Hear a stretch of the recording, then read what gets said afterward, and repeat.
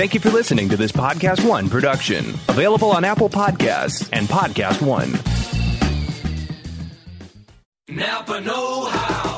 This month, Napa's got all kinds of motor oil deals that can save you some serious cash. Like a 5-quart jug of Napa full synthetic motor oil for just $16.49. With savings like that, you may start feeling like a VIP. But don't let it go to your head.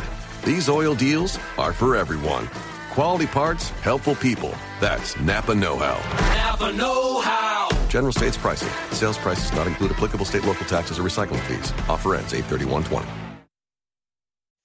It's that little Chico Pitbull, Mr. 305, but it said Mr. Worldwide. You already know what it is. Listen to my new podcast, From Negative to Positive. Subscribe today. Now, part of the things that we're doing over here at Negative to Positive is encouraging people to change their lives, change the things that are within their power. I want to thank our good friends at KFC for helping me bring this to you. Feed your whole crew with KFC. Let's go. I can get the KFC bucket of chicken, and you know, that's fire.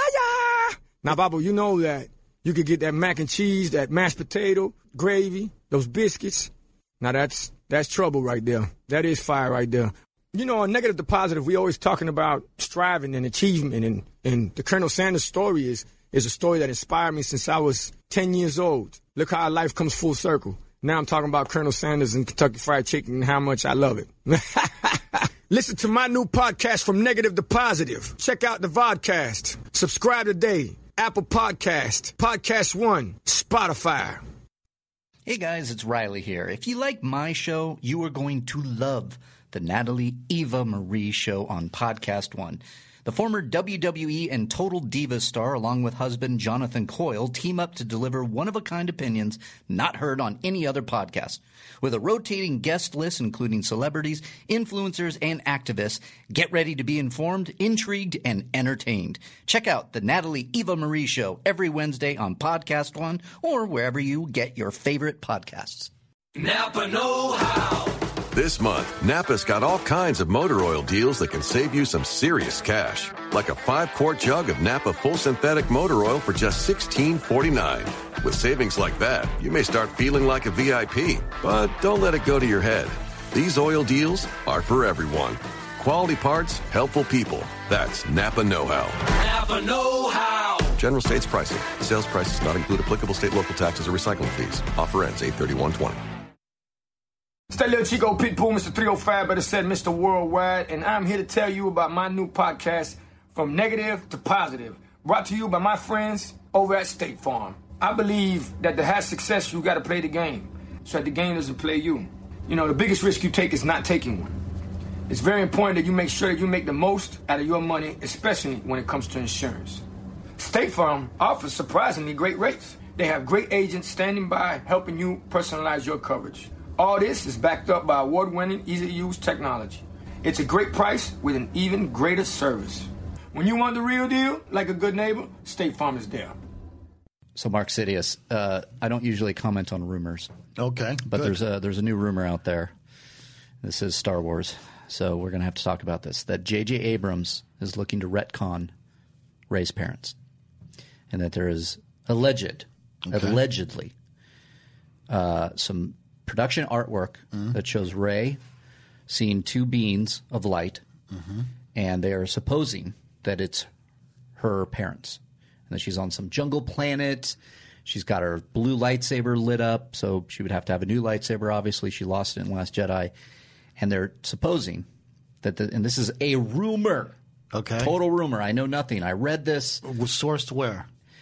The Daily Express. Oh, good. Okay. Yeah. Yeah. That tells you everything right there. Yeah. What would you just for shits and giggles? Yeah. What would you think if Rey's parents were, at best, retconned? Yeah. So to be somebody of importance. So I actually love that. Okay. Okay. Because I've always said this on the show. The Star Wars saga films are the saga of the Skywalkers. Correct. And we have half a saga right now with Ben Solo, and it's not a terrible story.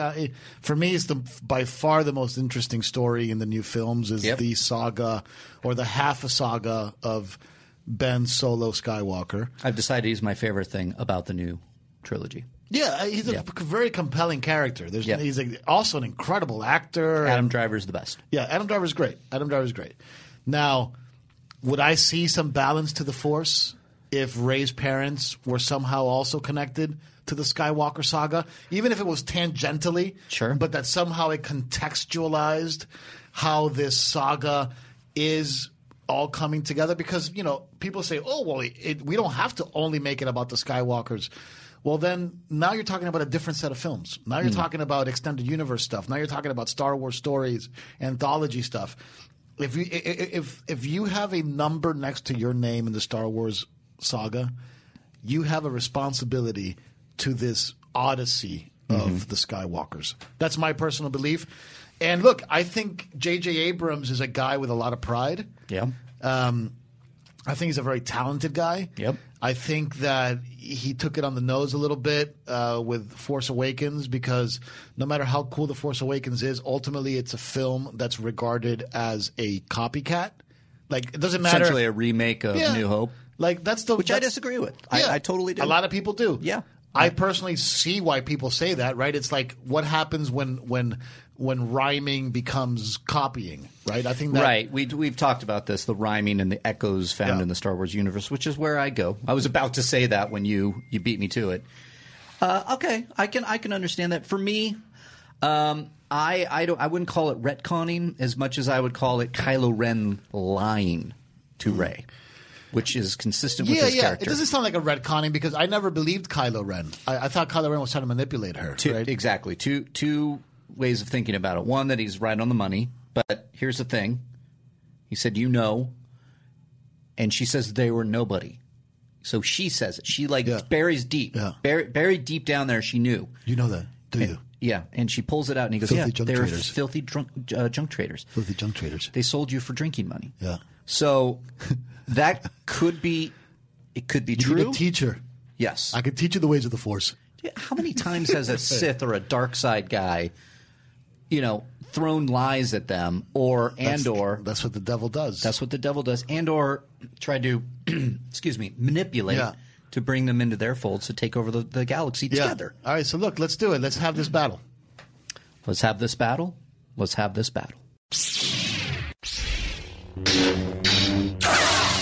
Here we go, and welcome to Rule of Two, Episode 9. Episode 9. Wow, we're past the saga films. We're past it's Episode 9 of Rule of Two, and this is the... It's good to be back. It's good to be back. It's the official Rule of Two podcast on the Jedi Council Podcast One feed. I'm your host, Darth Rylas, a.k.a. Mark Yodi Riley, joined as always by Mark Sidious. I always do this. I want to say Darth. It's all good. Mark Sidious. Mark Fernandez, how are you today? I'm good, man. I'm good. I'm excited about, look, again, just to be completely transparent with the audience, because, I think we have built a kind of a cult of sorts, right? A sect, an audience that's interested in our takes. Yeah. And interested in listening to us, how we take the bedrock of Star Wars and go off on tangents that are relevant to our everyday existence and have good conversations with that stuff. Yeah. And, I've been seeing the reaction on Twitter, getting great ideas. And so I'm very appreciative of that. And look, today's a very busy day here at the studio. Let's just call it what it is. It's a very busy day at the studio. We are recording late. That's going to happen from time to time. Yeah. We are going to be fluid in this because sometimes we have to be. Yeah. And it's okay. But can I just go off on a little quick tangent, and we can have this quick discussion based on the cold open, which is, when I first saw The Force Awakens, my favorite thing about The Force Awakens was all of the sort of mystery box conjecture that followed up after it. Yeah.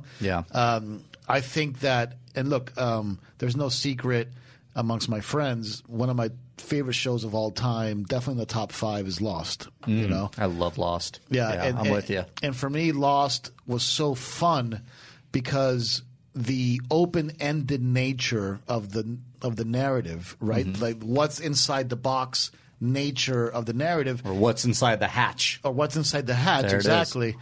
inspired great conversation and dialogue with my friends. So the fun wasn't just soaking in an experience and walking out 100% satisfied. The fun was soaking in an experience and walking out 100% intrigued. Right? Yeah. And then being able to share that with your friends and come up with conjectures and stuff like that. So anyway. Well, what I love about Lost, to your point, is that when they would finally maybe answer something, right, it would come with more questions. Of course. And so right when you get in the hatch, so they find the hatch, what the hell? Then you get the numbers. Right. Then you get more intrigue. Then you get this, there's a wheel under the island? There's people already there? It's like, I want to revisit Lost. And like, I look, love Lost. And if you look at Star Wars episodes 1 through 6, they're a pretty consistent A to B, B to C, C to D type of narrative. Right. There is not a ton of conjecture, open-ended questions. There isn't a ton of that in episodes 1 through 6, in my opinion anyway. No, I would say after episode 5, there was a lot of questions because of what Darth Vader did for Luke. Right. So you had that's that. more of a cliffhanger. Correct. It's a cliffhanger. Totally agree with you there. It's not creating open-ended plot points that have no clear-cut resolution, right, that are very interesting but that leave you asking questions, right? That's what Lost did. And to me, that was the best thing that The Force Awakens did. Yes, narratively, beat for beat, there are a lot of similarities to the original Star Wars film.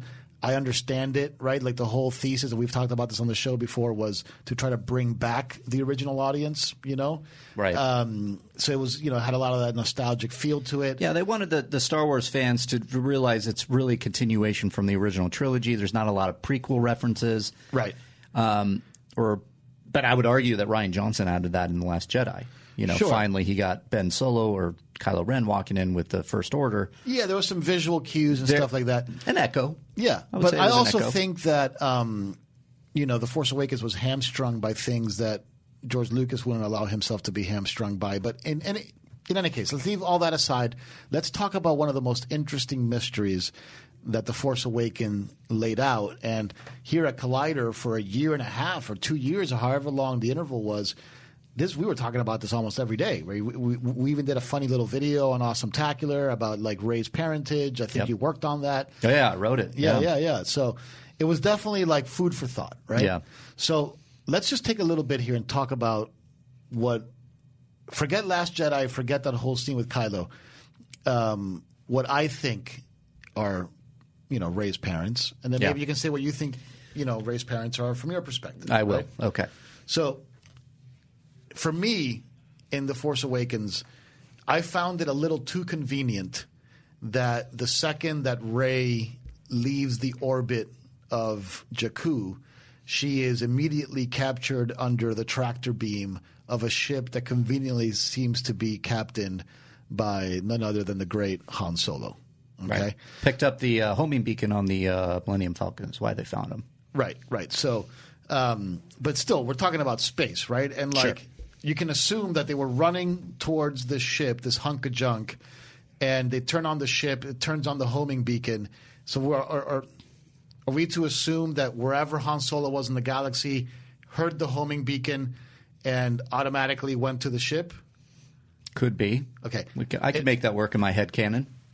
In my theory, at least this is the impression that I got from it, right? Okay. And a lot of it came from Han Solo's questions of her, or even Maz Kanata, who is this girl? Mm-hmm. Like that she somehow knew that Han knew more than he was letting on to, that he was so close to her.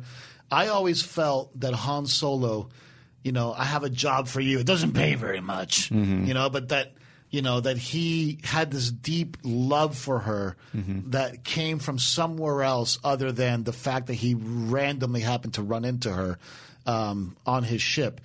I've always thought that Han Solo either is her uncle or uncle-in-law, is her dad.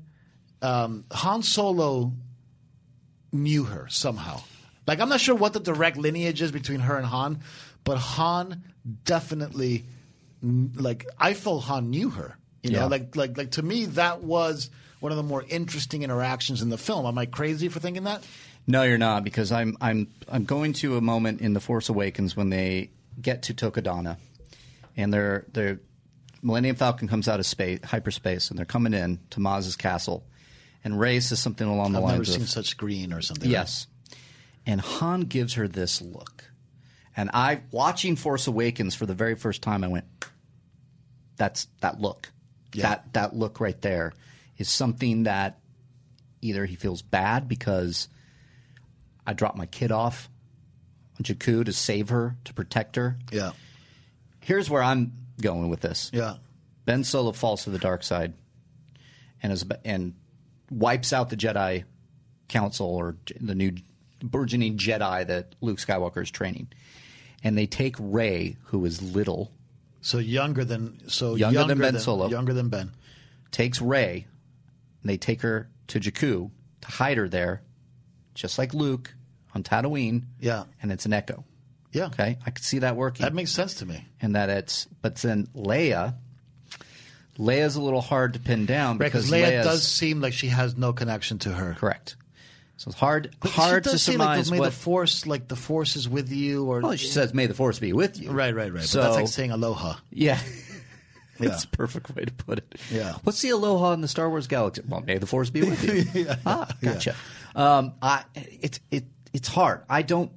It's interesting. It's going to be very interesting to see JJ wrap this up, because I think JJ was setting something up. And I think yeah, I'm so glad. Look, I'll be honest with you. I'm not the biggest Force Awakens fan. Right. I like The Force Awakens a lot more than I like The Last Jedi. Yeah. I think The Force Awakens is beautifully photographed. Mm-hmm. You know, there's just one scene in The Force Awakens where they use a day for night technique that like takes me back to the 80s, because it's like perfectly replicating 80s day for night technology. And it's and I'm not even sure how much of it was in post or whatever, but the outcome was perfect. And it's the scene where the music is perfect, but BB-8 had just escaped the fight. Mm-hmm. And BB-8 is sort of traversing the desert at night. Oh, and he looks back and he sees the explosion of Poe Dameron's X-Wing. Right, but after that, and he goes, and he like keeps going over the hill. And that thing pops out. And that little thing pops up and looks around. Yeah. That, to me, that one little scene, okay, just a random little scene in the film, when I first saw the movie, I was like, man, this is perfectly capturing the original trilogy aesthetic. Like, perfectly, uncannily capturing it. And it's not even that important of a scene, right? It's night shot, BB-8, a little alien pops up. Do you know J.J. Abrams was in post, and that little creature pops up. Practical. It was completely practical effect. Practical, yeah. And one of the editor, I don't know who it was, editor, special effects, somebody looks at J.J. and goes, I can fix that. I can make it look really good I'll CG around it. And J.J.'s like, no. Yeah. No. I want it exactly like that because it feels Star Wars. Yeah. And that's because the practical, when it pops up, it's kind of clunky. Yeah. Whatever it does. Yeah. It's obviously a guy with a little hand or whatever. Maybe it was a puppet. Maybe it was a stick with a head on it. Who knows? Right. But that's where I love JJ. That's why I love JJ so much, and why I think I'm very excited as well to have him come back. I'm very excited because, look, I also think that JJ I can't believe that JJ didn't have a plan. Yeah, it's hard to buy. Everything is seeming like there's no plan, but at the same point, other times I'm like, there is a plan. Because look, again, this is and like for me, The Force Awakens did some really cool stuff as well. Like I was really intrigued by Snoke. I was really intrigued by Snoke. And really intrigued to learn a lot more about him. Mm-hmm. A lot more about him. Because there's that one throwaway line in the film, and I know you and I have talked about this before, and it's like, it's not your fault. Like Leia telling Han, like, we couldn't have done anything about it. Like, Snoke got to him. Yeah. So she's obviously aware of who Snoke is. And it's not some phantom sitting on a dreadnought ship somewhere. There must have been some other interaction or something else that happened that made her more keenly aware of Snoke. Yeah. Like the way that they described the backstory in The Force Awakens to me didn't match up with the flashbacks of The Last Jedi, and so I don't know exactly because I remember Colin Trevorrow was doing Episode 9, Right. Mark Hamill, which was the lead of our show, even though we haven't talked about it once, but We'll get there. Yeah, Mark Hamill loved Trevorrow's take from what I've heard. Yeah, and so did Daisy Ridley. Oh, really? Okay. Yeah. That one I didn't hear. What did she say? When Bobby Moynihan was on Jedi Council last year, there was a SNL thing happening, and apparently Trevorrow brought Daisy over and said, "This is what I would do for your parents." So it kind of comes back around, and apparently she just loved it, cried, or something like that. Yeah. Now, here's my thing with Episode 9. I have this gut feeling. I could be wrong. I had a gut feeling sitting in the premiere of Solo, saying it was going to be a great movie, and me too. It disappointed me. But we did that last week. But I have this feeling that we're all going to win. The people that didn't like The Last Jedi will have a newfound appreciation after Episode 9 because I think JJ is going to come in with Chris Terrio, who is a fantastic writer. Do not look bad on him for BVS and Justice League, which he did write as well. That was more of a committee over there at Warner Brothers. I kind of like BVS, I'll be honest with you. I really like BVS. I'm I really guilty. do. I'm the guy. I It like was BVS. just on 2 nights ago. It was on. Yeah. I like the extended version better. Me too. But I actually like the original one too. I'm one of the few people I like BVS. I do too. You can, if you want my thoughts on this, there's a Riley roundtable with John Roca where we debate Justice League versus BVS. Oh, okay, nice, and nice. because I think BVS is a damn fine movie. I thought Justice League was a joke. Justice League was awful. Yeah. Sorry. Anyways, I have this feeling that JJ is going to be aware of. He set up Force Awakens because I give JJ a little grief because only in defense of Rian Johnson, because JJ Abrams was the one that said Luke left. Here you go. Yeah, figure it out. I didn't like that choice at all, but yes, you're right. That was So Ryan did what he had to do. He went, well, why would Luke be on an island and remove himself from the situation? Yeah, it's such a bad way to deal with the saga. I mean, I know we've talked about this to death, but like, I still like it, and where's I know the we've talked producer? about. No, not the choice. I'm not talking about the choice. The choice is the choice. I'm talking about the executive producer decision to like steward the most important film franchise in the history of humanity, to not have a rule book or a playbook that said, this was episode 8 at 7, this is episode 8, and this is episode 9. You can make certain moves within this, but this is what has to happen. Yeah. Like, you're basically the through line. Yeah. A, like, B, C. It boggles my mind. There has to be more to the story that we don't know. That's where I'm going, because it can't be as simple as that. Yeah, it can't be like, here's episode 8, go have fun. It can't be that. I'm sorry, not with a Disney-produced No way. Not with the most giant saga. To your point, the most important saga, the most important kind of film franchise in humanity. I totally agree with that. That's not hyperbole either. No, without a doubt it is. It's not even close. You look at the reactions for The Last Jedi. I mean, we're probably getting yelled at right now just for mentioning those words. Yeah. People really despise that film. Some people despise it, and some people love it. Like, absolutely love it, like me. And like, I don't believe that there is. And for the record, I do not despise it. I don't hate it. No. It's Star Wars. Yeah. Again, and I see people, when there's discussions to be had for this, I do not look at your thoughts of The Last Jedi as negative, overly negative, bashing. Yeah. I look at them as complete and total opinion. Yeah. Critiques. They're critiques. Critiques, subjective. Yeah. You use your facts. This is why we can sit here and have a discussion about The Last Jedi and have it not, devolve into you're a stupid poo-poo head, Right. And that's, believe me, people are not calling you stupid poo-poo head on Twitter when you're talking Last Jedi. It's a lot worse. Yeah. Right. I bring that up for a PG show. But, I feel like there should be a plan. I just don't see it. And I know Kathleen Kennedy gets a lot of grief here. Yeah. But Kathleen Kennedy... She's been quiet recently, huh? I mean, I think she's in the middle of episode 9. Right. Of course she's quiet. Yeah. She's I'm sorry. Yeah. One of the best producers of our time. Well, without a doubt. E.T., Raiders of the Lost Ark. Yeah. There's no doubt. You can't, like I've told you this before, you can't tell the story of Hollywood without telling the story of Kathleen Kennedy. Yeah. So to give her shit, it's like, it's misplaced, folks. Bob Iger came out the other day and said, my bad, shouldn't have put Solo out when I did. Oh, you were right. Remember, we talked about that on the show. So we were right twice. Yeah. We got a lot of slack here at Collider because we broke a story which is completely sourced. Oh, God, I know. That the production was slowing down. Slowing down, kind of pause. And it wasn't stopped because I remember the sourcing at one point was like canceled and then more digging, more sourcing, due diligence. Yeah. On hold right now. Right. We're then looking. Bob Iger comes out, and we got a ton of slack for it. You guys shouldn't be printing that and this and that and the other thing. Yeah. And Bob Iger comes out and finally says it publicly. So yeah, says we jumped the gun there. We shouldn't have put it out so soon after The Last Jedi. We need to. We're going to take a little pause here. Yeah, we were right. And so he made the credit. Everybody's blaming Kathleen Kennedy, and Bob Iger's the one that said, listen, this is what I think is best for the movie studio known as Disney. Yeah. That happened.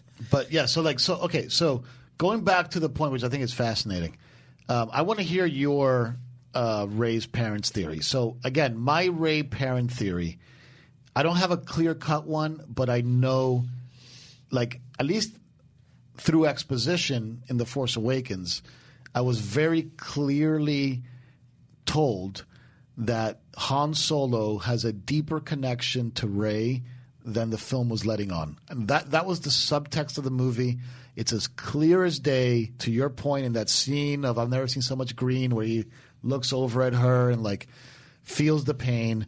The fact that they just happen to be right there at the planet to like pick her up, to the fact that he wants her to not leave his side and come work with him, to the fact that Maz Kanata says, "Who is that girl?" Mm-hmm. You know, like no, Maz Kanata is no fool. She knows that Han knows her. Yeah, and Maz Kanata was making some very kind of general and also metaphorical kind of statements. It's like you're looking back, you need to be looking forward, kind of thing. Paraphrasing, of course. Right. That could still work. Like in character development, I could see Maz being like, "You need to like that doesn't matter." Even if your father is maybe Han Solo, maybe it's revealed later. Don't as a character, don't you want to just stand on your own 2 feet, learn to be, I don't care, I'm going to move forward, I'm going to be the best Jedi I can be, I'm going to be the strongest Rey there is, boom, and then she finds out? Yeah, I mean, it could be. I thought The Last Jedi was going to be the greatest movie I'd ever seen because I was so convinced, and I don't know if I've said this on the show before, but I was so convinced that what was going to happen was that Kylo was going to turn back to the light, and that Rey was going to be seduced to the dark. Yeah, and that Luke was going to train her, and in this training she would be seduced to the dark, which they kind of teased in the movie. They teased it, yeah. You know, kind of like almost. God. I almost used a bad word there. Almost messed with us about it, like kind of in an unfair way, in my opinion. And then the film was going to be about Kylo trying to bring Rey back to redemption, or Rey and like Snoke, like that. It was going to be this beautiful opera, and you were going to realize that in fact, history did repeat itself in a different way, but that Han and Rey were in fact. The grandchildren of Anakin. Ben and Rey. Yeah. I'm sorry, Ben and Rey were the grandchildren of Anakin Skywalker. And that, Luke was somehow not directly parenting them, but taught both of them and failed at both of them and gave him I don't know. That's where I thought it was going. Here, okay, I'm going to tell you my theory right now. Yeah. And I think it could absolutely happen while not retconning what Kylo Ren said. And it makes perfect sense. Yeah. And I've said it on here before. Rey was created by the Force just like Anakin. Okay. That's deep. Yeah. And that Luke or maybe Leia knew about this, but it's tough to get Luke to know this because of what we saw in The Last Jedi. He doesn't let on, at least.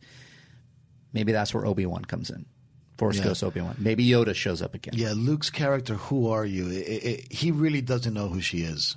Here's the thing. Luke could step into another world. He more powerful than you can possibly imagine. He's now in that plane where Yoda is, where Obi-Wan is. Maybe Qui-Gon. Oh, wouldn't it be great if Qui-Gon shows up in Episode 9? Yeah, I did. I would lose my mind. I love Liam Neeson. He's the best. Yeah.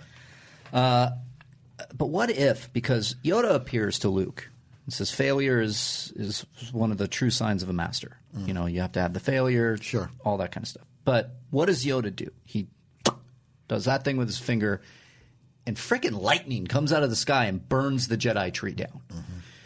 He's become more powerful than anybody could possibly imagine. Yoda has. Okay. Wouldn't that also, assuming that comes with knowledge, that comes with a new understanding, some more secrets of the Force? I don't see why Luke couldn't join his masters in that new whatever it is and learn who Rey's Like this parents Jedi are. heaven type of thing? Like a Jedi heaven? Yeah, is that what you're saying? Sure. Jedi heaven. Not another dimension, but they're one now with the Force is what I take it as. You could call that heaven. You could call that another dimension. Sure. But there is another state of consciousness that the Jedi experience post-corporeal existence. Correct. And you think this might be something that actually gets screen time in Episode 9? Look, if we are going to be done with the Skywalker saga as we know it after 9. It seems like that was their direction. Let's kill the Skywalker saga. Like let's use the saga films to kill the Skywalker saga films. Yeah, but I think that from a certain kill point of view, is from a certain point of view. You can look at it like that. I think you can look at it that way, but I think that the rules of the Star Wars universe are still in play here, and that if you're going to end this at 9 and be done with the Skywalker saga forever until Episode 10, if Disney does that in 10 years, 20 years, they probably will. Maybe they will. Who knows? I think you need to go out and you need to give us some answers. And it would be great to see either an Obi-Wan, Luke, Yoda, Qui-Gon kind of thing, whether it's Force Ghost, Luke appearing to Rey and giving him, because, again, echoes. What happens in Return of the Jedi that was set up in Empire? No, there is another. Luke comes back. Obi-Wan appears and says, the other he was speaking of is your twin sister, Leia. Okay? We learned something new in that movie. It kept going. Yeah. We didn't learn anything in this one. Did we? We didn't learn anything. I mean, we learned that her parents are filthy junk traders. Sure. Or are they? We don't know. But we didn't get a major reveal. No, we didn't. You know, I was trying to wrap my head around something maybe, but we got a reveal in Force Awakens, which is that Ben Solo is Han Solo's kid. Yeah, and that happened pretty Kylo early Ren on. Is Han's? Yeah, it happened in the first act, I believe. I think it could be done. I think you could not. And the thing about Rey maybe being created by the Force. So going back to that. So your theory of Rey's parentage is created by the Force. Yep. Given to filthy junk traders to be taken in to hide from Snoke. So like Anakin.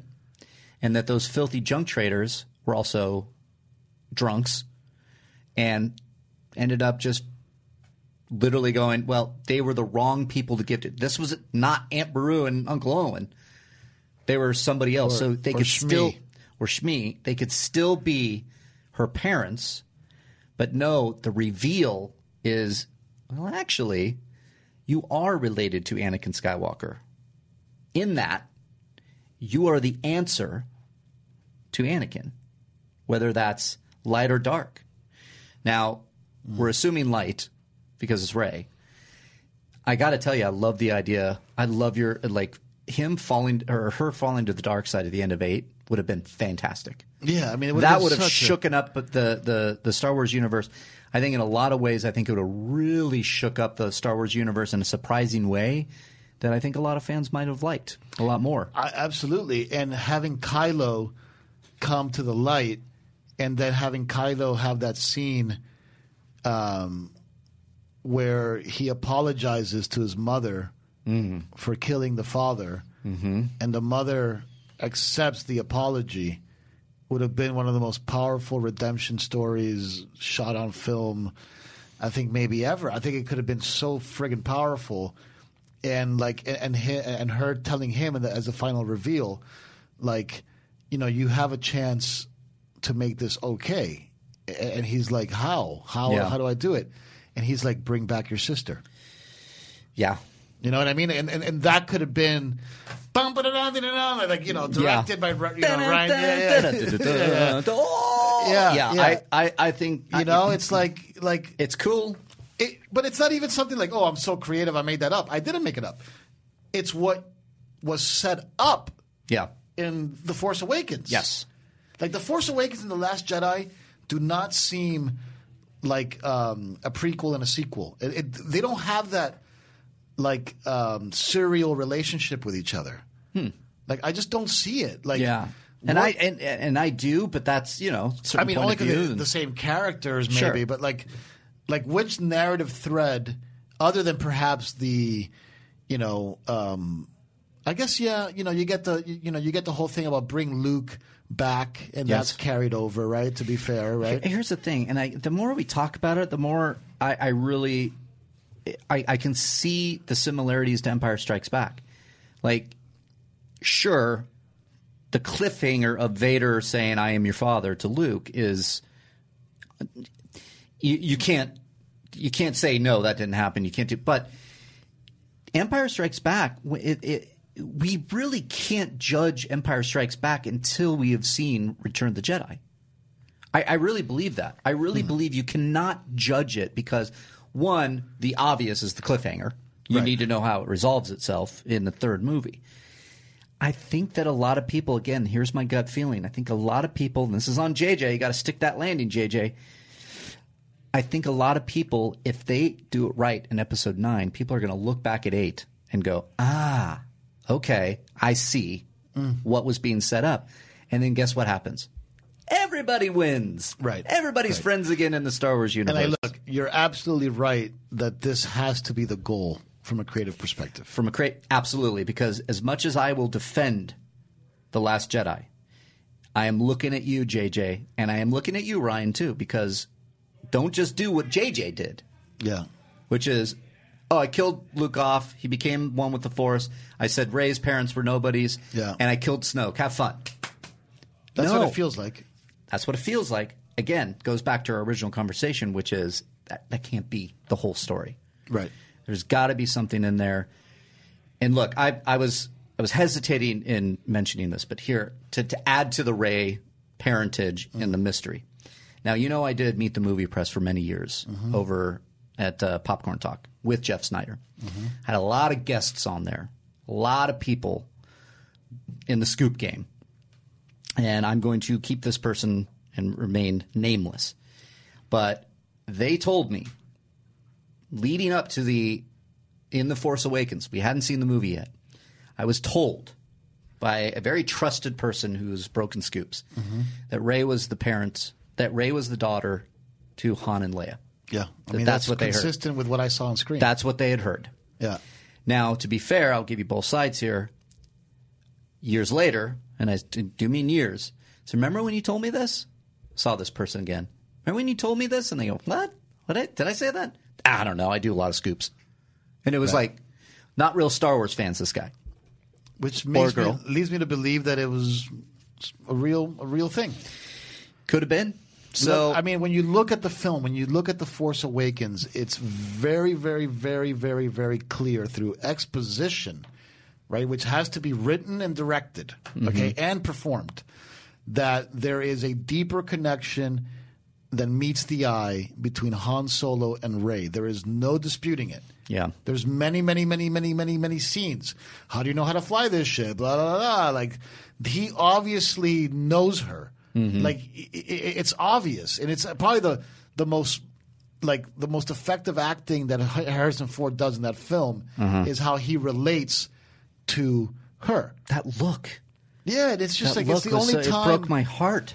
It's the only time, like, I obviously also like his interactions with Finn and, like, hey, big deal, and women always know and all that stuff. Yeah. I mean, he's got some great lines in there. Oh, it was great. With Finn, but he shines in that film with his relationship with who I thought was his daughter. I thought it was very, very obvious. I thought it was too. And, like, I thought that this was... And I wouldn't be surprised if in the Michael Arndt, George Lucas script, it was very clear that it was that the continuation of the Skywalker saga was the continuation of two Skywalkers, a brother and a sister, that were not the direct descendants of Luke, but that Luke trained them, but were the direct descendants of Han and Leia. Like, that to me makes perfect sense as a continuation of the saga. Yeah. Now, why they veered away from that in The Last Jedi, because in The Force Awakens it was all preserved. You could still have gone that route at the end of The Force Awakens. And this is, I think, what made The Force Awakens so much fun to talk about, is that all of our dreams, our hopes, our aspirations for the perfection of the Star Wars saga unfolding were all still intact. Yeah. They were all intact. At the end of The Last Jedi, half of them are gone. Like the big ones. Filthy junk traders, Kylo staying bad, Rey staying good, which, you can debate back and forth, which would have been the right choice, but I think it would have been interesting to flip them. And for me, the big one, Snoke getting offed. Yeah, and I was waiting for that one too, because I know Rian Johnson came out and said, well, you didn't know who the Emperor was, and when he shows up, he was mentioned in A New Hope, you saw him in a hologram in Empire, and then he fully formed and realized by Ian McDiarmid in Return of the Jedi. But you didn't know anything else. He was just a bad guy. So I understand and agree with Rian Johnson, because the only reason the Emperor, we know anything about the Emperor, is because of the prequels. Sure. I would disagree with Rian Johnson on one thing there. Yeah. Sure, you don't know anything about him, quote unquote, his past, but you absolutely get character development on him. Yes, you do. And I'm gonna be on the other side of this too, though, because of the saga, prequels, original trilogy, and now the sequels. You can't just throw Snoke out there and say, just like the Emperor. We're way past that. Yeah. So I understand. Fair. Yeah. So what I'm saying, the point to this is Episode 9. I'm circling it on the calendar. Yeah, I think we all are, but yeah. We all are. Because I think that is where you can actually you can get it in throwaway lines. I mean, there is going to be room for exposition. We did it in Return of the Jedi. There's a big moment, I mentioned it, Obi-Wan sits down with Luke and just basically spills the beans. Yes, he's your father. Yes, you got to go face him. Yes, you have a twin sister. And everything wraps up right there. Right. And then we're on to the finish line. You can do it here in Episode 9. Yeah. We can get a little backstory. Again, check out my Luke Skywalker video on Collider Quick. Yeah. You can do all of that in a flashback, and you can learn everything about Snoke. You can see Luke kicking ass, and you can see him with his Padawan Ben Solo. I don't see why you can't do it when we have flashbacks now in the sequel trilogy. Yeah, look, I think that that JJ is taking this very seriously. Oh, he absolutely is. He's one of the biggest Star Wars fans there is. Yeah, I trust him impeccably. I know that he feels the blood, or he can taste the blood in his mouth. Yes. Whether you like the sequels or not, forget the prequels, forget the original trilogy. They have a shield around them, and this is something very important for all the. I've read comments on our video about how dare you say anything bad about the sequels when the prequels are so bad. First of all, it's a very, very subjective opinion. But secondly, from a certain point of view, the prequels have a shield around them, right? And it's an impenetrable shield, which is that these are the hand creations of George Lucas. Yeah, so it's like fully. Because you look 100%. At the original, yeah, you got to credit some of that to George Lucas Kirsch. To even though Richard Marquand maybe wasn't. Look, the first 6 movies and everything up until Disney buying Lucasfilm is 100% George Lucas. You know, he might have involved other collaborators here and there. Sure. But ultimately, it's his creation. Yeah. So you can't really – it becomes more difficult to hate on it because it's like saying, you know, a mom and a dad have, you know, 3 kids. I love the middle child. You know, the oldest child is a great kid, and the other two the other 2 children are horrible, and I don't believe that they're from the same parents. No, these films are the first 6 movies are from the creator of the franchise himself. They're around a shield. These new ones, they have vulnerability because they don't have that North Star that's George Lucas. Yeah. You know. And elements from his original outline, like he did have Luke as a hermit. No, Lucas look, did, and I'm Rey sure was I believe her name was. Oh, I can't remember. I want to say Kira. I think it is Kira, and then I've heard that. Then they changed it to Q for the solo movie. And I bet you that if we would ever be lucky enough to get our hands on the Michael Arndt George Lucas script, that there would be stuff in there that would blow our minds. Like, oh my god, I can't believe they were going to do that. That's terrible. Or you know, that came out. You know that he was going to go even deeper than midichlorians, and that there was something, and it was called the Wills. Journal of the Wills. Yeah. Were controlling the midichlorian. I bet you anything that's accurate. I bet you anything that's real. I completely believe it because we have the precedent set with the midichlorians, and that sounds like Lucas's way of thinking. And again, I think that would have pissed off a lot of people. Oh, absolutely. Absolutely. Wait, so you have to have a bunch of midichlorians, and now the midichlorians are being controlled by the Wills? Yeah. Like, what is this? I think a lot of people, I would have had it. I was so upset because when I heard midichlorians, I'm like, wait a minute. That just took away a lot of the spiritual energy behind the Force. Right. You know what I mean? That it's like a lot of people look. I myself, when I first heard it, I also didn't. As a knee-jerk reaction, I didn't love it. Yeah. At this point, I've kind of forgotten about it. To me, the prequels are really the story. This is a beautiful story of how this politician uses the power of the mob against itself. Yeah. And overtakes, like plots to overthrow the entire government pretty much by himself. Yeah. Which is fascinating.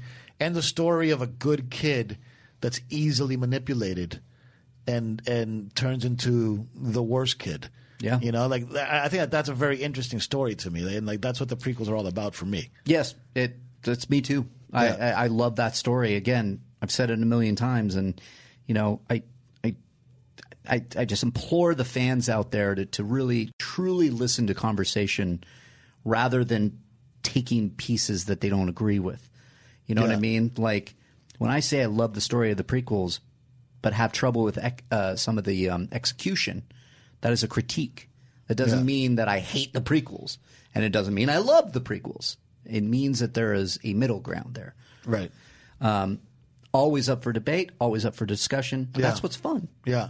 So anyway, just going back to put a button on it. I do think, first of all, I like Colin Trevorrow. I do too. Safety Not Guaranteed is a fantastic movie. Yeah, I haven't seen that one. Yeah, but you got to see it. It's so good. I'm one of those, again, kind of like my BVS thing or my prequel thing. You like Jurassic World? I like Jurassic World. I do too. I thought Jurassic World was excellent. I do too. I never got the hate. I'm like, if you dinosaur really ate somebody. Check. If you want to see a masterclass in the sort of dynamic between Han and Leia, redone, the dynamic between Chris Pratt and Bryce Dallas Dallas in that film was Han and Leia. I mean, it's Han and Leia throughout that whole thing. It is, and it's done to perfection.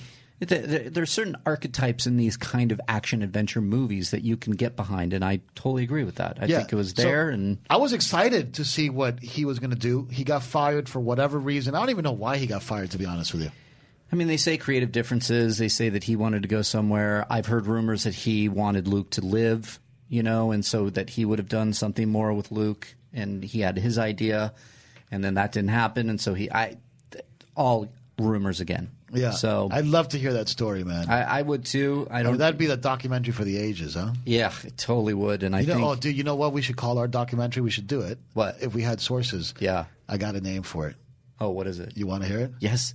The Lost Jedi. Ooh, that's good. The Lost Jedi. Why couldn't we get this guy here.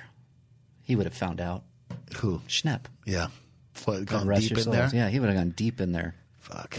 I know, right? Yeah. I think maybe sooner or later. Collider presents The Lost Jedi. Sooner or later, I think we'll get a definitive book on it. The real story. The real story. It'll Yeah. come years later. Yeah. It'll come after the dust is settled. I mean, it's like, look, 1975, Jaws comes out. That thing was doomed. Yeah. Doomed. Then we get the Jaws log years later. And it's like, here's everything that went wrong with this movie. Yeah. Can't believe Richard Dreyfuss was in the studio yesterday. Guys, Richard Dreyfuss was in the studio. I got to talk to him for a while. It was one of those moments for me. It was truly one of those moments for me. He's a really intelligent dude. Oh, he's the smartest guy. You know who I was thinking of the entire time when he was talking? Because I did sit in studio for most of the interview. Yeah. My dad would have loved him. Yeah. He is a history buff. He is a politics guy. He's like a civics guy. Civics guy. Yeah. You know, he's also spiritual in that he said something along the lines of, I don't know what my process is for a character. I really don't. All I know is it's like me walking to the closet to get a jacket and put it on. It's second nature. It's just second nature. And he's like, I don't know what my process is. I just know I love it. Yeah. He is one of the most phenomenal people. When I told him, I think you were near me. I said, Jaws is one of my favorite movies all time. And he's like, I can make fun of you for hours based on that statement. Right, I'm like, right. I can die happy now. Yeah. He was absolutely amazing. Absolutely amazing. Check it out on the channel. Yeah, it's going to be up one-on-one. Yeah. But look, anyway, to close it out, and I keep stumbling across this point, I have a lot of hope for Episode 9. Yeah. I do think that even though I had a lot of hope for Episode 8 and I had a lot of hope for Episode 7, and I was disappointed in both of them, even though they're both okay to like a certain degree, but I think that J.J. Abrams is going just like how God, I keep calling him Ruin. It's so bad. Ryan. I think I actually might have started the Ruin thing back because, like, right after the premiere, I was already at the dinner calling him. Oh boy. Yeah. Anyway, I would have stopped that if I was there. Yeah. You were there. No, I was at Solo. I wasn't at Last Jedi. That's right. We weren't at Last Jedi. I was hanging out with Dennis. It was me and Zen mostly. But I do think that J.J. Abrams is a man of pride. He's a man that cares, and that he's listened to the core. What are the biggest critiques around the new Star Wars films? I think he's going to accept them. Number one is that you got to give us some more lightsabers. Like sooner or later, you're going to have to fucking accept the fact that Star Wars ultimately is about not. What's that beautiful line by Count Dooku? It's not, we're not going to determine this battle by our knowledge of the Force, but rather our skills with the lightsaber. Yeah. Yep. Like sooner or later, you're going to have to do that. Okay. JJ's going to do that. Yeah, and like JJ did it to some degree in the first one. Like that last fight, it's one of the best lightsaber duels. I think the setting is gorgeous. The setting is great. I don't think like the actual fight itself wasn't. It was brutal. Yeah, but I think it was by design because Rey was. She was a noob. She was a noob, but she was also pulling some dark side energy in that. Yeah. I truly believe. So I think Episode 9 will get a little bit of that again. Yes. Okay. I think in Episode 9 we're going to get Kylo's going to, now that they've gone this storyline, I think Kylo has to get an apprentice. Rule of 2, right? Yep. You got to have another one. I wonder if he'll bring back the Sith. I would love the Return of the Sith. Yeah. You know what I mean? Is that the name of the movie? Return of the Sith? It can be, right? Because you got Return of the Jedi, Revenge of... You had it's a great... Revenge of the Sith, Return of the Jedi, Return of the Sith. Maybe. Could. The Sith Awakens. The thing about Return of the Sith, though, is that it almost feels like then... it's Revenge of the Sith. Revenge of the Sith, Return of the Sith. But remember, Episode 3 was called Revenge of the Jedi. Yeah. Revenge of the Jedi. I have that framed. Oh, do you? In my house, yeah. Yeah. It was called Revenge of the Jedi. And then Lucas went, you know what? Jedi don't do revenge. Right.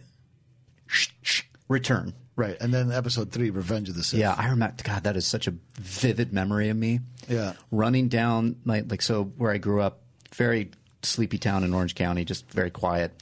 Cul-de-sac, just houses, like E.T. neighborhood. Yeah. And I'm running down the street, and somehow I remember hearing Revenge of the Jedi and talking to my friends going, the next movie is called Revenge of the Jedi. Oh, my God. And I was so excited.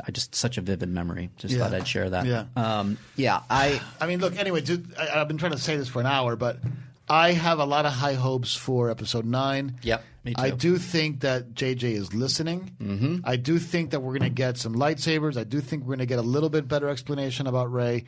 I do think we're going to get a much better explanation about Snoke. Yes. I do think we're going to get a much better explanation about Luke. I think JJ realizes that Episode 9 needs to do its best effort to wrap the Luke Skywalker saga. Because that quote that you read, remember that quote that you read? Mm. And that quote that you read very clearly said, the Skywalker saga by J.J. Abrams. Yes. So that's my hope anyway. It's my hope, too, and I think it's a tall order, but I think if anybody's up for the challenge, it's J.J. Abrams. He's got a good crew around him. He's got Chris Terrio as a writer. He does have Kathleen Kennedy, who's one of the finest producers out there, who, look, she steps aside. Whether you hate Last Jedi or you like The Last Jedi, Kathleen Kennedy let Rian Johnson do his thing. She did. For better or worse. For better or for worse. She did the same with JJ. Yeah. So JJ is coming back. He's going to do that. Remains to be seen what's going to happen. Give us your thoughts, guys. Everybody out there, drop in some comments. Hit us up on Twitter at Riley Around, at Mark Fernandez. We want to hear your thoughts. But let's wrap this episode up with some love. We got to give some love to Mark Hamill. Yeah. 67? I think he's 70. 70, huh? Oh, hold on. The big 7-0? Mark Hamill had a birthday yesterday. Yeah. And he was born in 1951. 67, you were right. 67, right? Yeah. September 25th, 1951. So for the record, we were supposed to have the whole episode be like a Mark Hamill episode. We didn't talk about him once. We talked about maybe Luke Skywalker. This is why I love Rule of Two. Yeah. Because I realized, we walked in, we're going to talk about Luke. Yeah. Then I saw this rumor today. Then I realized, oh shit, I didn't do a cold open. What are we going to talk about? And then I threw that out at you. And what happens? We just had another fantastic conversation about Star Wars. Deep dive. Everything. But we have about 10, 15 minutes here. Yeah.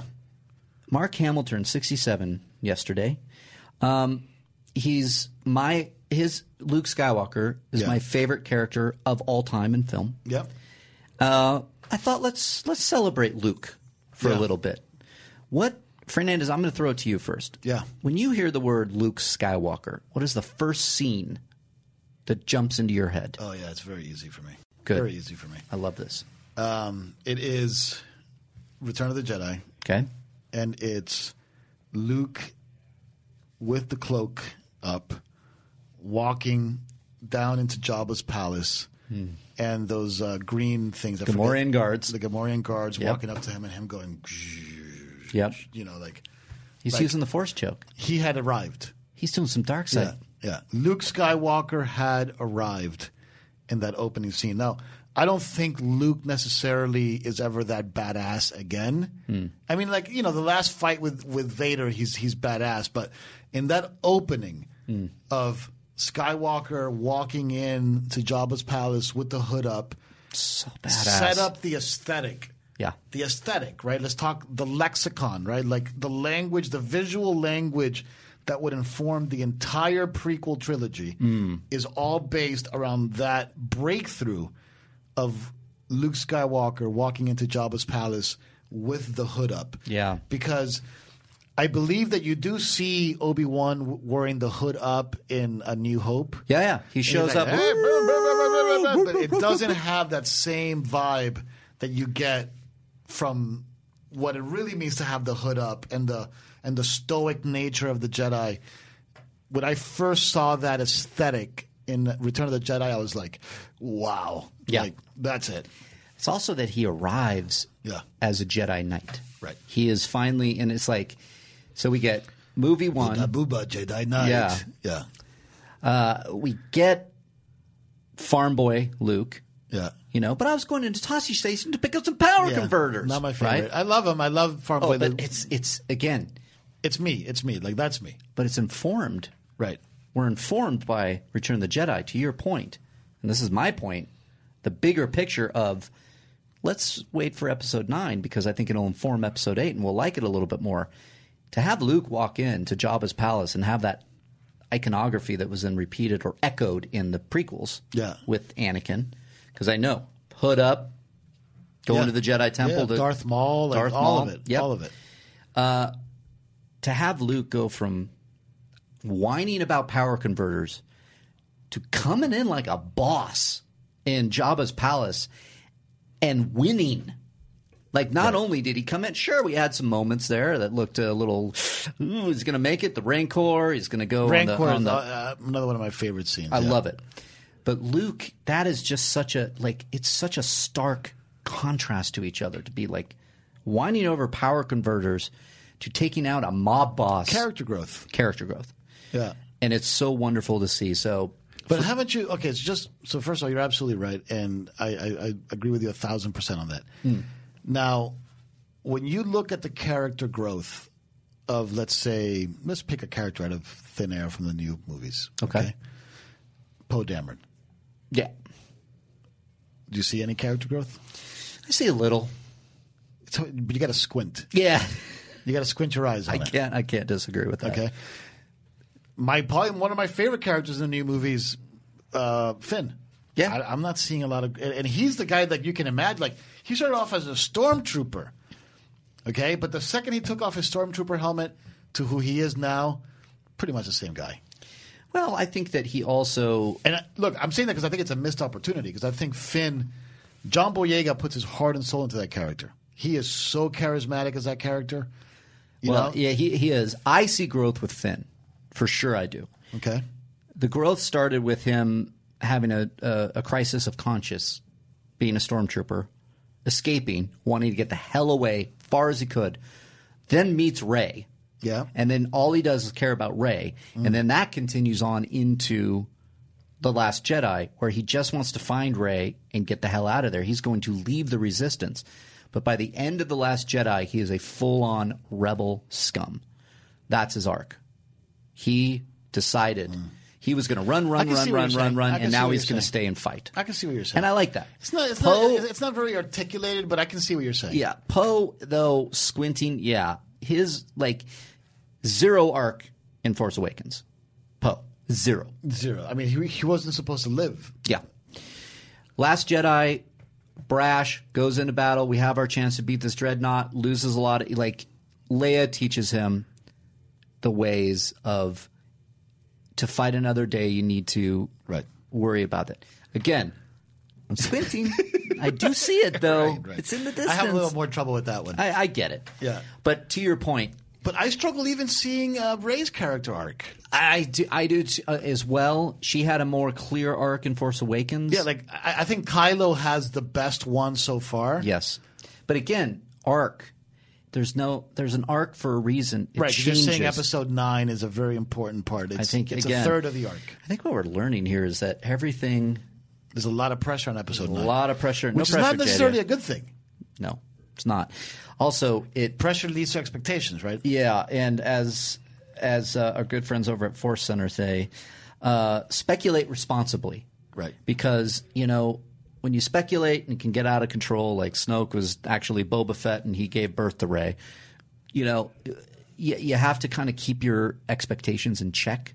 Yeah. So you don't want to necessarily walk in there with all of the, it's okay, Episode 9, this is going to make or break the saga, and then if it lands under our expectations and it's ruined, everything sucks. We got to make sure that expectations in check. But Collider presents The Lost Jedi. I love that. The chronicles of the Star Wars sequels and the drama there, too. Yep. That's perfect. Yeah. And we're going to get Mark Hamill. Right. We'll get Mark to narrate. To narrate and host. Colin Trevorrow. Colin Trevorrow, Talking Heads. Yeah. Michael Arndt. We could do this. Michael Arndt. Couldn't we do this? Get Michael Arndt? Yeah, let's hear some comments out there, guys. Guys, should we make the documentary Star Wars, the Lost Jedi, an in-depth look at the creation of the Star Wars sequels? Why can't we do this? I don't know. I want to do this. All right. Well, let me go back to Mark Hamill. Yeah. Happy birthday, Mark. Happy birthday, Mark. Our namesake. Our namesake. Yeah. Even though your name is actually Mark, my name is Mark also, but Right. my name is Mark with a C, right? You're a C, I'm a K, just like Mark Hamill. But funny enough, I'm connected to Luke in so many ways because I've told you this story. When my parents were naming me religious, they were looking at Mark, Luke, John, Paul, Sure. the apostles. And I found that they were this close to naming me Luke. Oh, nice. And as a Luke Skywalker fan, I went running all over the neighborhood saying, my name is Luke. From now on, it's not Mark, it's Luke. Right. And everybody's like, okay, Luke. Anyways, you know the scene I think about all the time when I think of Luke Skywalker? Talk to me. Is when he's hanging in the Wampa Cave and he has to get the lightsaber. Yeah. Second one. So you're so right. It's so good. Yeah. It's just that moment for Luke where he's like, it's shit or get off the pot, buddy. When I think about the Force, Yeah. that's the number one scene I think about. Yes, and he has to, and it's the very first time that we see the Force in motion because we didn't know you can actually pull it. It was always spiritual with Obi-Wan. Again, look, to give another drop of defense to Rian Johnson, Star Wars was iterating the boundaries of what the Force can do Yes. to that point. That was the first time that you can, that you saw telekinesis as part of a Force ability. Yeah. It's so good. What are some of the other best of Luke's? What do you think? What about his best acting moment? Like his moment of best acting. Easy. I am your father. Yeah. No, that's not true. That's impossible. No. Yeah. He is phenomenal in that moment. I can still go back and watch Empire, and it hits me, and you can see it in him. Yeah. You can see that performance. And I mean, talk about one of the all-time great things that Luke Skywalker as a character does. He would rather jump off into the abyss and what he thinks die, than join his father to take over the galaxy. Yeah. I mean, he's going to let himself go. Yeah. And the Force has a will. Good kid. And it puts him into the chute. Yeah. He calls Leia. The rest is history. It's a phenomenal moment. Yeah, absolutely. It's one of the greatest moments in film. I'm trying to think of. It's a scene that I've seen a bunch of times recently, only because I guess of that really funny video that the ad lib people make. Like the little Yoda sing along video. Oh, bad lip. Yeah, bad lip reading. Bad lip reading. Yeah. So, when we were doing the Golden Lightsabers, I for some reason honed in on that scene a lot because I had seen that scene with the Yoda, singing to him, which is hilarious. Yeah, it's hysterical. But that scene is actually really interesting because it's got one of my favorite techniques in storytelling, which is dramatic irony. And we've talked about dramatic irony on the show before, where the audience knows something that at least one of the characters on screen doesn't know. Right. And being able to carry that in storytelling and having that suspension of disbelief that they really don't know it's a beautiful emergent part of the art form, right? Yeah. And I do love that scene, and I think to his credit, playing it with a puppet. Okay, Luke does an incredible job of feeling claustrophobic, bigger than like too big and clumsy for his environment when he's in Yoda's. He hits his thing. When he's in Yoda's thing, getting frustrated, right? You want the impossible. Yeah, getting frustrated with Yoda. Like, when are you going to introduce me to Master Yoda? Like, I need to learn this shit. Like, and getting frustrated and becoming increasingly more frustrated. And then it's Yoda teaching him too. I love it. And then Yoda just changing on a dime. It's so great. From the funny little weird Yoda to I can't do this. Yeah, you can see the body language too in the puppet. He goes, I can't teach him. The boy has no patience. He will learn patience. Yoda. Yeah, that scene to me was a great job because it's so good. Luke is by himself. I mean, this is before the days of blue screen and stuff like this. Like, Mark Hamill's by himself. Yeah. Having to basically do the negative, what we call the negative acting, which is the opposite acting of somebody else's performance, right? To get the simulated reaction that the other actor is trying to induce in you. and he does such a good job with the puppet. Oh God, and yes. with the VO of Obi-Wan, and then I believe. Do you see Obi-Wan as a Force ghost in that scene? No, No, you just hear his voice. He You just hear his shows up. voice, yeah. He After. shows up later when Luke's leaving. right on like the famous thing on the lawn. Patience. You you leave now. What does he say? Obi-Wan says, The "If you Empire's leave now, already won. I cannot help you. I cannot interfere." Essentially, Right. it's a great scene. Yeah, but anyway, look, Mark Hamill, great job, great acting scenes. I never, even as a child, it was like the first time that I understood the concept of typecast or being too good at Right. something. Because, man, even right now, besides his work on The Joker, which is the animated series, and a few other VO things, I can't even think of something else that has Mark Hamill in it. Yeah, I think he was in a movie called Corvette Summer. Yeah, he did. And it's This funny. is a very talented actor too. You Google Mark Hamill, and the Wikipedia that pops up. Is this Wikipedia? Yeah, Wikipedia. You know what it says? It says Mark Hamill, and underneath it says American voice actor, Right. which he is, He's a great one. but he's an actor because as much as I love him in The Joker, his performance in Empire is untouchable in my opinion. Yeah, I think he's fantastic in The Last Jedi. I loved him in The Last. I loved everything about him in The Last Jedi. I loved seeing him. I didn't love his character, but we already know that. Yep. And that, He was great in A New Hope. He was great in Return of the Jedi. And again, to the part more of the celebration of Mark Hamill and Luke Skywalker, the character of Luke Skywalker. Another great moment. I'm going to StarWars.com, and they're listing all the great moments of Luke Skywalker. Him throwing the lightsaber away and refusing to kill his father and fight the Emperor. I'm a Jedi Knight like my father before me. Fantastic. Yep. I love that. They highlight those two moments only. The no, and jumping off into the abyss and throwing away the lightsaber. I mean, walking into Jabba's palace for me was big. That's huge for me too. I love that. Him at Yoda's, You know what I do? To me, that was awesome too. You know what I do sometimes when I need to be pumped up? I put on the music from Return of the Jedi. When Luke is pushed out on the sail barge to the plank into the Sarlacc pit, and he goes bump, bump. Oh yeah, bump. Da-na. The trailer music for Attack of the Clones too. Yes, that's correct. And R2 shoots the lightsaber out. He frickin' flips. Yeah. Grabs the lightsaber. And it's on. Yeah. I love that moment. That is a classic Luke Skywalker moment. You know which other Luke Skywalker moment? Because I'm trying to think through that just hit that are the peaks that I remember when I think about Luke.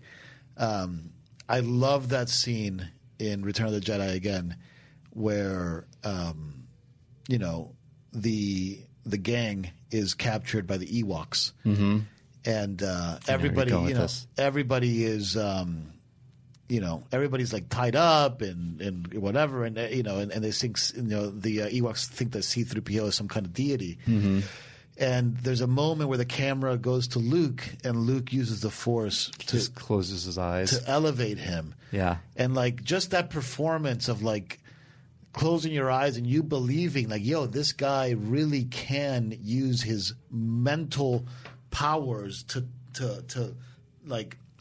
lift up R2 or C-3PO and fling him across and gently push him across the air and save his friends. And it was all by just closing his eyes. And you felt look, the direction must have been great, the music must have been great. The music is great. Mark Hamill's performance was great. Yes. He doesn't even say a word, but it was very, very, very well done. 3PO, tell them if you don't release you'll get angry and use your magic. But sir, what magic? Just tell them. Right. Look, to your point, when you were talking about that, that's another moment, a Luke Skywalker moment I would probably jump onto as well.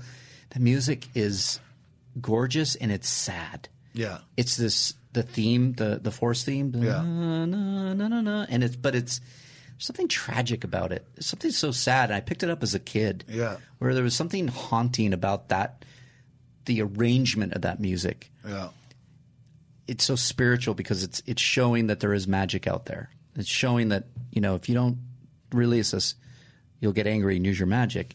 And he shows the furry creatures that are, primal and whatever. But it's a moment that is so classic for Luke Skywalker. Yeah. I also now that I'm thinking about trying to find my favorites, I also really enjoy the moment where he first meets Han Solo. And Han Solo tells him, "Who's going to fly it? Kid, you? You? You bet I could. I'm not such a bad pilot. Yeah. You have to put up with this." Yeah. And but he's so Luke Skywalker too. Yeah. He's so ready to jump and just we don't need him. Right. Impulsive. Jumps into action with that. He's going to go rescue his friends later. Yeah. There's so many moments with Luke Skywalker. I love, even though it was a bad call, Luke, Empire is still my favorite. The fact that he cares more about his friends and he's going to risk his own life and go when he's not yet there. But Luke going head first, both feet in, to go save Luke and Leia, or Han and Leia, and has to fight Vader, and he hangs in there. Yeah. He does hang in there. Have you ever, and maybe this is another episode of Rule of Two, but have you ever read Heir to the Empire? Oh, yeah. Yeah. I read them all. I love Luke in Heir to the Empire also. Yeah. The continuation of the Last Jedi Luke into the Heir to the Empire Luke. And I know that this isn't a Mark Hamill thing anymore, but I do like, at times, there's these moments in Heir to the Empire where Luke is all by himself and deep in thought and has regrets, and he hasn't really been able to get the Jedi Order thing off the ground yet. Yeah. He has no teacher. This is one of the things about Heir to the Empire that I thought was really interesting. It's not like, hey, I'm a master. He is thinking to himself, I need to learn more, and that's why he's so seduced by the notion of Master Saboeth, which was that old crazy dude. But anyway, yeah. So Mark Hamill, man, happy birthday, bud! Happy birthday to Mark Hamill. He liked my tweet once. Oh, did he? Yeah. Oh, yeah. Nice. I framed it. Did you really? Frame it. No, I pinned it for a while. Yeah, it's nice. I loved it so much. And happy birthday. I've never met him. You guys have met him, right? I have never. I met him. No, I have never met him personally.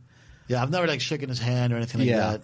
But I got close at the solo premiere. I saw him at the solo premiere. Yeah, he was at the solo premiere, and I was hanging out with Nathan and Darina. Can I tell the story from the solo premiere? Sure. All right, maybe we can end the episode on this. We'll end the episode here. So this is actually Darina's story. Yeah. I was not present for it. And I might butcher it, but it's such a cool story. And Darina told us this at the premiere. So Darina happened to be in the elevator with Mark Hamill as they were going up to the after party, the reception, and in the elevator was Ewan McGregor. Oh, nice. So Ewan McGregor was in the elevator with Darina and Mark Hamill, and I'm not sure who else was in the elevator, but for sure probably Nathan. Probably Nathan. Yeah, because Darina and Nathan are very close. Yeah. So all those folks were in the elevator, and the way that Darina tells it, Darina tells us so much better than I do, but she says that in the elevator, Ewan McGregor, you know how in the elevator you get those awkward moments. Yeah. Ewan McGregor goes to Mark Hamill and says, "Hey man, I'm a big fan, and I know my uncle worked with you on Star Wars, right? And, Dennis Lawson, Wedge Antilles, and he always gives his best to you, and always wishes you well." Yeah. And Mark Hamill looks at him and says, "Oh man, thank you very much. Thank you very much. That's very kind of you." And then this is what probably going to mess up the story. So there was a moment of pause there.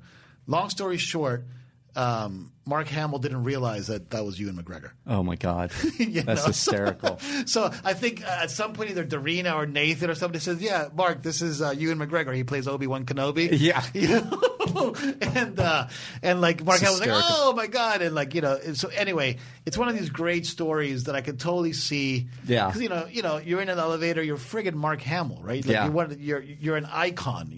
Like your face, the lines of your face are known by as many people as know the lines of the face of, and this is going to sound like on some John Lennon weird shit, but on like Jesus level, right? Like, look, yes, Luke Skywalker's face is one of the most recognizable faces in the world. Yeah. Let's just be real. The face of Buddha, the face of Jesus, the face of Luke Skywalker. Yeah. It was it's like you type in Mark Hamill, which I did, and I'm looking at thousands of images of Luke Skywalker. Yeah. And Look, it's incredible. And if you guys don't follow Mark Hamill on the social, you're missing out because he's the best. He's an absolute jokester. Yep. Very socially conscious. Yep. Like always has a sharp wit about him. I mean, Mark Hamill's a special dude. I am hoping that one day I get to meet him. I have a feeling we'll meet him sooner rather than later. Yeah. Because he is, we know people. Yeah. And We should get Darina on the show one of these days. that would be fun. Yeah. Yeah, I can reach out to Darina. Yeah. That would be fun. Well, that's going to do it for Rule of Two, episode 9. Hope you guys enjoyed it. We didn't have a lot of structure. We haven't had structure since the video game episode. I don't think so. You know why? It's because people love it. I think people like our deep dives, our conversation, because it is conversational. It's something that we like to talk Star Wars. And if you took away these microphones, this would be just us hanging out. Yeah. And that's what I think enough. people like. And I appreciate that. Everybody out there, thank you for tuning in for episode 9 of Rule of Two. Sorry for being late. Sorry for the lateness, but sometimes we got to run a studio here and have some people in for some interviews. But go ahead, like and share this podcast. You could do some comments on the actual iTunes Podcast One feed. You can hit us up on Twitter at Riley Around, at Mark Fernandez. If you're on the Collider Podcast YouTube channel, drop in some comments there. I jump in there every once in a while and I check them out. And why don't you go ahead and if you like this episode, give it a 4-star. If you love that episode, give it a 5-star. We'd love to see that on iTunes. Podcast One. It's Rule of Two under Jedi Council. It drops every Wednesday. We will see you next week for episode 10. 10 episodes, Mark Fernandez. Well, we'll be next week on Wednesday. Hopefully back to our scheduled time. We'll see, but we will be back. And for Mark Fernandez, for Mark Riley, may the Force be with you. Rise.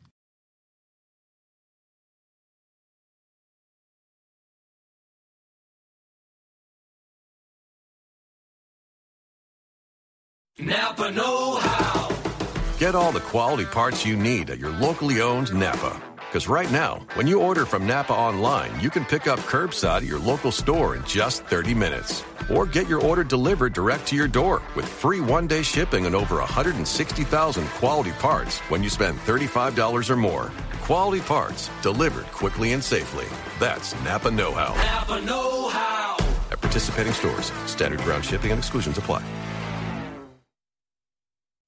It's that little Chico Pitbull, Mr. 305, but it said Mr. Worldwide. You already know what it is. Listen to my new podcast, From Negative to Positive. Subscribe today. Now, part of the things that we're doing over here at Negative to Positive is encouraging people to change their lives, change the things that are within their power. I want to thank our good friends at KFC for helping me bring this to you. Feed your whole crew with KFC. Let's go. I can get the KFC bucket of chicken, and that's fire. Now, Babu, you know that you could get that mac and cheese, that mashed potato, gravy, those biscuits. Now, that's trouble right there. That is fire right there.